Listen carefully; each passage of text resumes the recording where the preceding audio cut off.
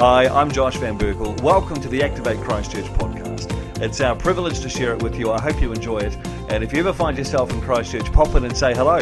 We'd love to see you. Today we are getting back to the 5th chapter of Acts, which we've been working through over the last few weeks. And we've got another amazing incident in the 5th chapter of Acts that happened in the early church. But before we get into that, I'd like to give us a little bit of background. I am sort of painfully, so my kids always told me, I'm painfully focused on context. And that's a bit what I like here this morning, so bear with me, because it does give us a little bit of colour and meaning to the incident that's happening. You see, at this time in history, the Romans were in charge of Palestine, and Herod the Great, who gave the order to kill all the babies in Bethlehem, he was the king. But he had worked his way, or greased his way, as some might say, into favour with Rome, who ruled, and he ruled parts of Palestine under the authority of Rome. And Herod the Great died while Jesus was in Egypt. You remember Mary and Joseph took Jesus and escaped out into Egypt, and while he was there, Herod the Great died. But the family of Herod the Great, they became rulers in different parts, and there was 3 or 4 kind of areas that they were rulers. And then the Romans, they appointed other rulers to take the places of Palestine that weren't covered by the Herod family. And so that's how Pilate got to be appointed as the governor of Judea, and Jerusalem was part of that area. And the family of Herods were descendants of Esau. And so that's Jacob's brother. So that was a recipe for strife right from the start. Because the descendants of Jacob claimed that they were the true descendants right the way back to Abraham. But the Esau line were claiming that they were the true descendants, because Esau was the older brother of the twins. And their mother and Jacob had plotted a little scheme to steal the birthright blessing from Esau. And that happened. And so the line came down through Jacob and not Esau. So that was a recipe for conflict. Now, all of these regions and kings and leaders in Palestine were supported militarily from Rome. And so if there was any riots or any unrest or any uprising, Rome came and dealt with that pretty brutally.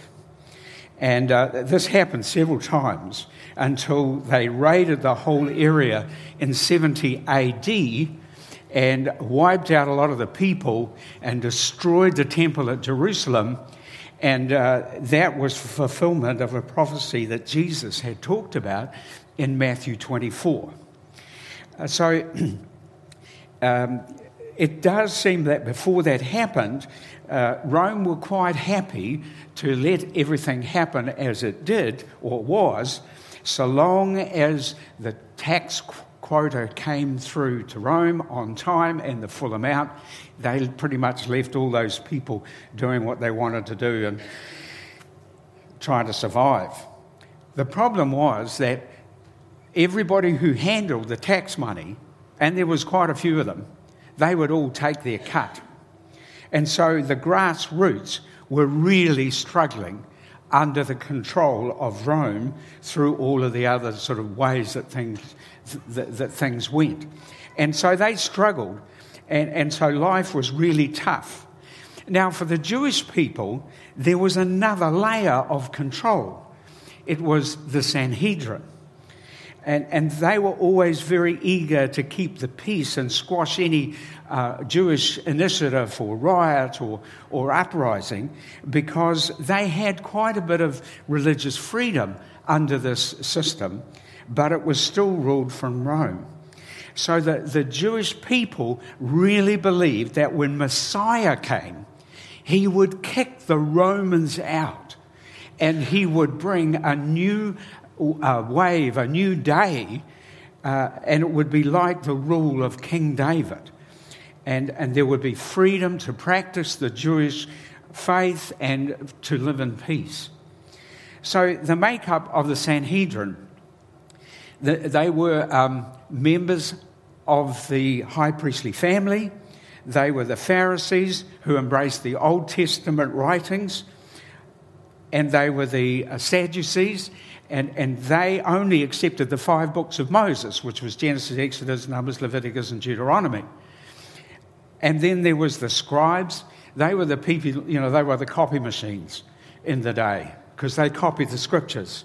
And there was a group called the Essence, and they were a very strict and tight group who meticulously observed every little point of the law of Moses. And so the Sanhedrin was made up of a number of between 70 and 100 people. And this group was the group that Jesus appeared before after he was arrested in Gethsemane. And so it was the highest Jewish court in that day, and it sat in that kind of order. So, we complain about having government, one government. Goodness me, there's 3 layers of control. There's a lot of oppression going on here. So now back to Acts chapter 5, and we're picking it up from verse 17. And this is about the impact Holy Spirit was having through the apostles at the time. Not just Peter and John, but all of the apostles were involved in this. Verse 17, then the high priest and his associates, who were members of the party of the Sanhedrin, of the Sadducees, were filled with jealousy. They arrested the apostles and put them in a public jail. Now, the Sadducees could do that, you see, because they ran the temple. They were responsible for the security and the safety of the people and the temple and the correct practices of the sacrifices and the behaviour of the people in all the areas of the temple. So why were they jealous? Well, we're not really sure why, but my guess is, or lots of people have guessed, that it was because, one thing was because the apostles were not trained in their Jewish law school. Now the apostles were very popular due to their teachings about Jesus and all the miracles and amazing things that were happening at that time. But also the religious leaders were being blamed for Jesus' death, and they were pretty keen to wipe their slate and prove that they were right. So to the apostles, their attitude was, this is our turf, you guys. Why are you doing the stuff that we haven't done?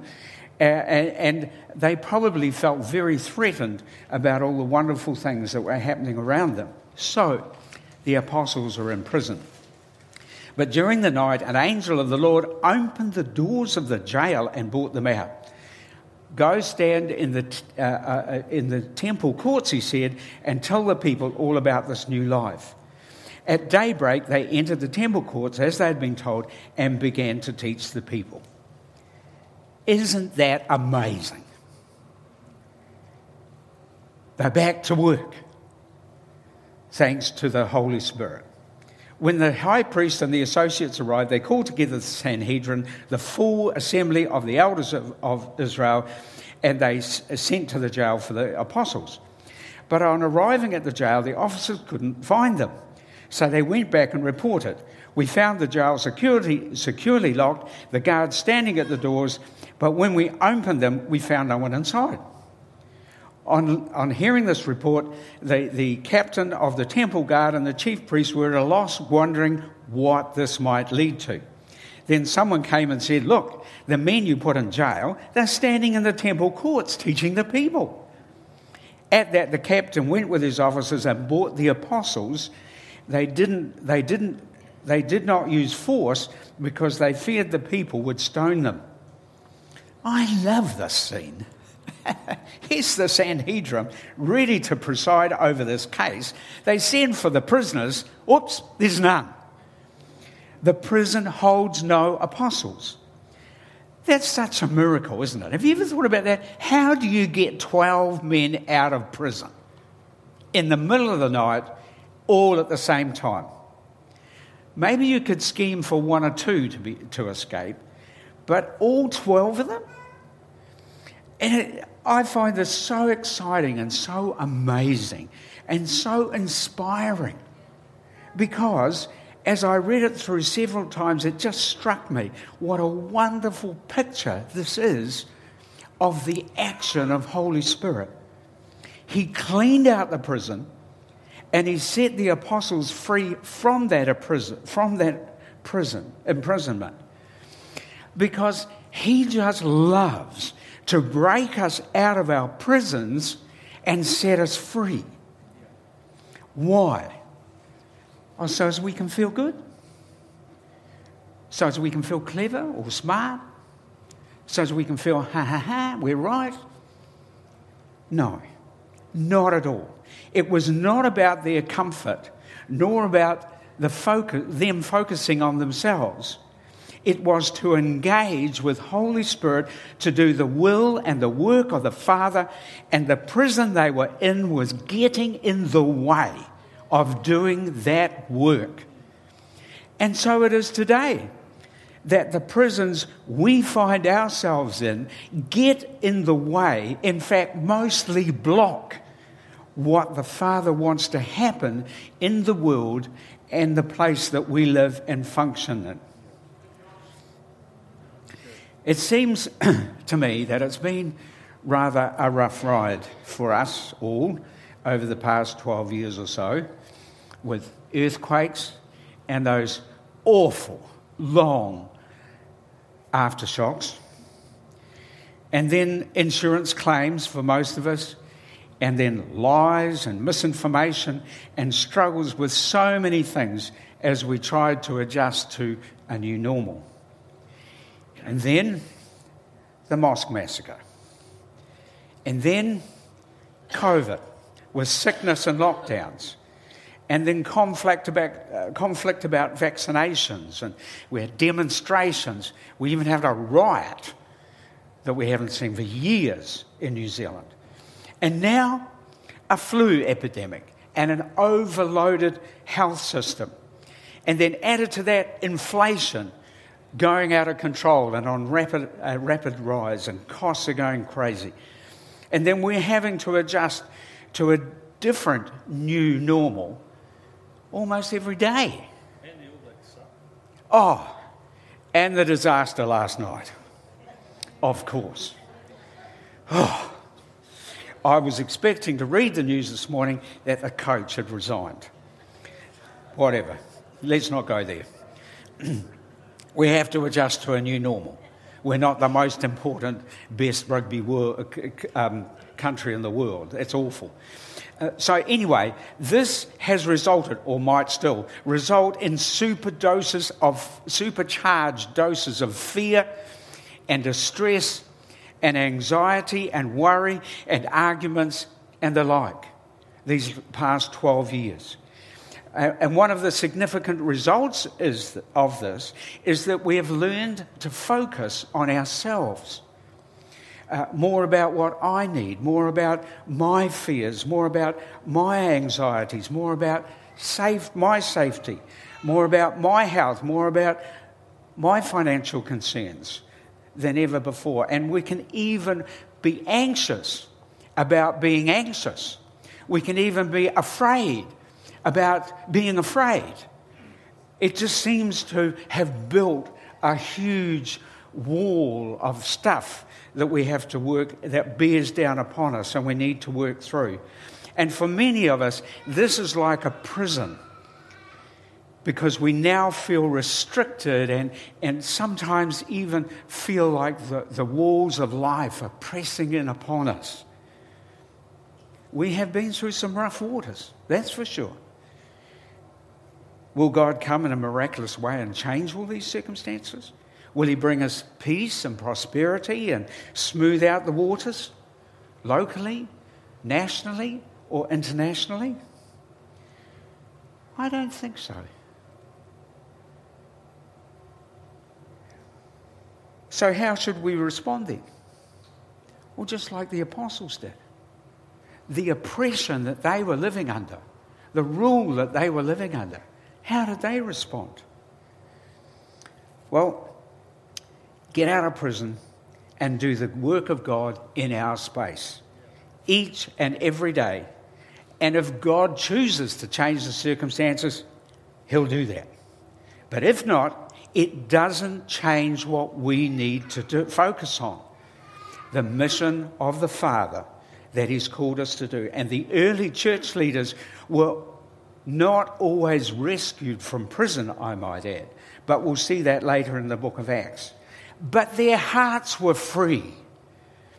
Their spirits were alive to work with Holy Spirit regardless of the circumstances. They were focused on a mission much greater than their own personal issues. They were focused on a world of people who needed to see Jesus. And for me, this is the challenge from this passage of Scripture in this book of Acts today. Get out of prison and do the work of God in our space this day, this week, next week. So, that's easy to say. What might that look like? Well, perhaps we could grow an aura like Peter did, as Josh explained last week. Wouldn't that be something? Walk down the street and all these people behind you are just being healed and restored and miracles happening. Wouldn't that be amazing? Maybe. But the work of God is not all about the spectacular stuff.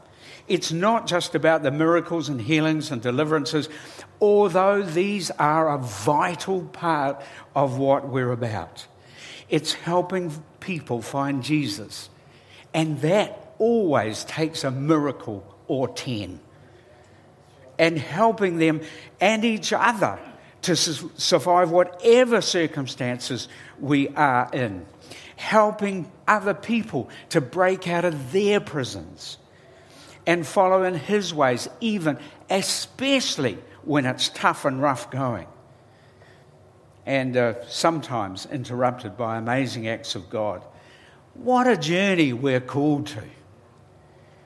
So the question is, what prisons am I in that are holding me back from doing the work and the will of God? Now,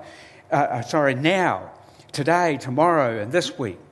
Well, the mark of a Christian in the world that we live in is that our lives move to a different rhythm than the culture we live in. And Jesus said something like this in Luke 6. It's critically important for us today that we love our enemies instead of sending them abusive Facebook messages. We do good to those who hate us. We bless those who curse us, those that badmouth us or lie about us. We bless them. We pray for, not against, those who mistreat us. We give to anyone who asks. I love how the Message puts this. Jesus said, love your enemies, help and give without expecting return. You'll never, I promise, regret that. And then he says this, live out this God-centered identity the way our Father lives towards us, generously, graciously, even when we're at our worst. Oh, when I'm at my worst, I think God thinks, oh, I'm looking the other way. It's so bad. But no, he is, even when I'm at my worst, our Father is kind. So you be kind. This kind of action can only come from a relationship with our Father because His love is the source of our action. And this action can be things that other people may never see, may never read about, may never hear about. And if you look hard enough, there's a lot of that going on in the book of Acts, behind the scenes in the early church. Not only miracles and spectacular stuff. But let me be clear, there's no way I want to downgrade the miracles and healings and deliverances. Not one bit. But we need an increase in both. Both these things need to grow. So we seem to have learned in the past few years to focus more on what I need than to care for others and what they need. I must confess that other people seem to have more of the spectacular stuff happen with them than I do. And the stories that I read about and hear about usually have obvious, immediate and miraculous results. But for me, it's usually a bit like this. It was the last day of work before Christmas a few years ago, and we managed to finish up at work about mid-afternoon. So I headed off to the mall on my way home, probably to buy a coffee and a last-minute Christmas present. I should remember those Christmas presents, shouldn't I? And as I was locking my bike into the bike rack, a rather agitated guy in his mid to late 20s asked me for some money to buy some petrol because his ute or pickup truck, whatever you want to call it, had run out of petrol, and he said he had no money and he was trying to get home to his mum for Christmas. This guy was wheeling a BMX bike, and on the other hand he had a red petrol can. You know, those red things. So he looked reasonably genuine that he'd actually run out of petrol, so he jumped on his bike to see if he could find some money and some petrol. But he was incredibly distressed. And he was very intense, and he was speaking so fast and loud, I had trouble understanding what it was all about. It wasn't just my hearing aids. I asked him to calm down, take a breath, and start again, which he did attempt to do. But it only lasted about 2 seconds before his agitation swamped him again. I did hear, I need money for petrol. I said, look, I've got no cash. Which was absolutely true because I very seldom ever carry cash on me. But that seemed to increase his stress levels. So I said, look, there's a petrol station about 1 kilometre away. You follow me on your bike and I'll fill up your can for petrol. When we got to the service station, I filled his can with petrol and I paid by card because I did have my credit card with me. But his stress levels and his anxiety was still very, very high. And now he was talking about needing a toilet. He wanted to wash his face and he hadn't eaten. So I pointed out where the toilets were in the service station. I went next door to Subway and bought some food and a bottle of water. Back at our bikes, he'd started to slow down just a bit. But now he was starting to tell me that he had no job and he wasn't sure what things were going to do, and it all started to wind him up again. Well, employment can't be solved one day before Christmas, believe me. I managed to get a few words in about the fact that he now had petrol, he had water, he had food. So take a deep breath, calm the farm, take some water, eat some food, put the petrol in your ute and go visit your mum for Christmas. Well, he did pause for a moment, so I put my hand on his shoulder and I said, I trust you have a great Christmas with your mum, and left. And as I rode away, I remember thinking, what on earth was that about, Lord? Did I do the right thing? Did I do enough? Did I fail? I saw no evidence. I just left. The only thought that seemed to come to my troubled mind at that point was, just leave it to me. So why am I telling you this totally unspectacular story and not a story with an amazing ending with this guy calming down, being emotionally healed and coming to know Jesus on the garage forecourt? Well, simply because to the human eye this is totally unspectacular. And because I firmly believe that I and probably most of us here believe that when we don't see amazing results right in front of us right now, we feel like we've failed. We've done the wrong thing. We don't have enough faith. We should have done it a different way. And sometimes we can play it over and over in our head again about what we could have done or should have done or might have done, and end up full of fear. that we've failed.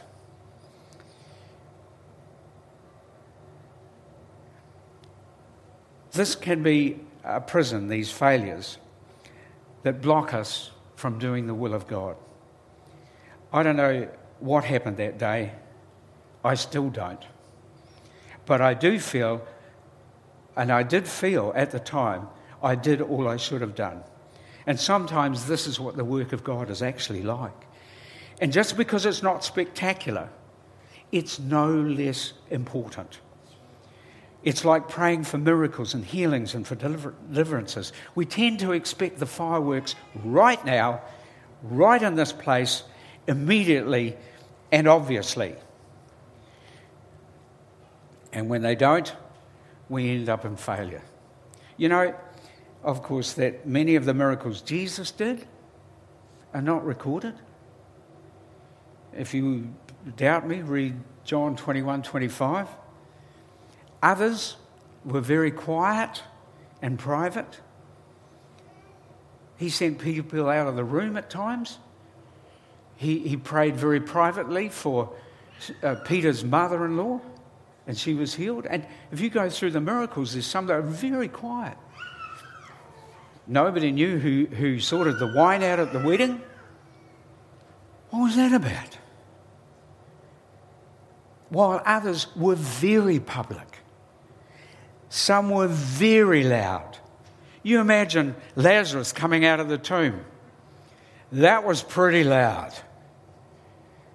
And there were, and a lot of them, some of them were full of fireworks.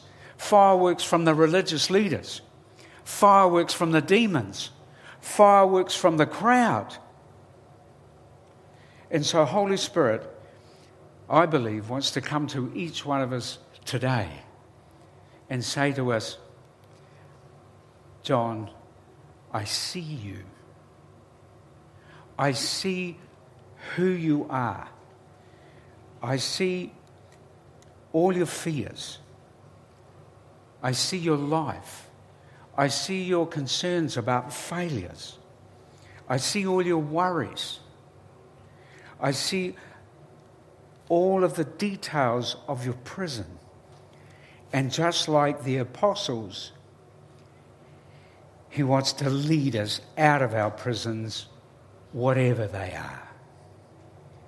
Especially today, those of fear and anxiety and worry and failures. But not only today, but every day. So that we can refocus on the will of the Father as Holy Spirit works in us and through us. So this morning there's really just two things. One, get out of prison. And the Holy Spirit is here to help with that, because this can be tough and sometimes needing a miracle or 10. And then secondly, learn some skills to stay out of prison. Every day, if you write down 2 or 3 things that you are grateful for, different things, blessings from God. I tried this for a month when I was at a fairly low point. For a whole month, every day I wrote down 3 different things that I was grateful for. And kind of at the end of it, looking back, I wondered why I stopped. But I proved the point. It absolutely helps stay out of prison when we are grateful for the blessings that God has given us. And the more you look for them, the more you'll find. And then refocus on the mission. Get our eyes off ourselves. I know it's important to think about our health and all those kind of things, but it's getting too much. It's getting it's out of balance. And that's what I believe we need to learn this morning, to refine the balance in God about ourselves and about the mission we're called to and about the prisons we've ended up in. And so that's kind of the end. Thank you, Lord, for your word to us. Thank you that you quite miraculously ripped those apostles out of prison and no one knew anything about it. What a miracle. And you can do that for each one of us today and every day. Thank you for your greatness and your goodness to us. Amen. I'd like us to, we haven't done this for quite a while, is to get into some small groups. And I've got 2 or 3 questions I'd like you to go through. So if you could find somebody, 2 or 3 or 4 people just close by, turn around and shift the furniture, and if you need to, go talk. Go if you want to go and be in a group with someone in particular, please do that. And I'll put up some things on the screen here to pray for each other, pray for release or refocus or both out of the prisons, if you feel you can do that with the people in your group, and then share 2 or 3 things about the things that you're grateful for God about. So could we just do that now as we come to the end of this, and then when your group is finished, if that's all you feel you can do, you don't have to stick to those questions. They may not be appropriate for you, so feel free to do that. But 3 or 4 people, otherwise it can take a bit long. But if you want time, feel free to do that. And so thank you for coming.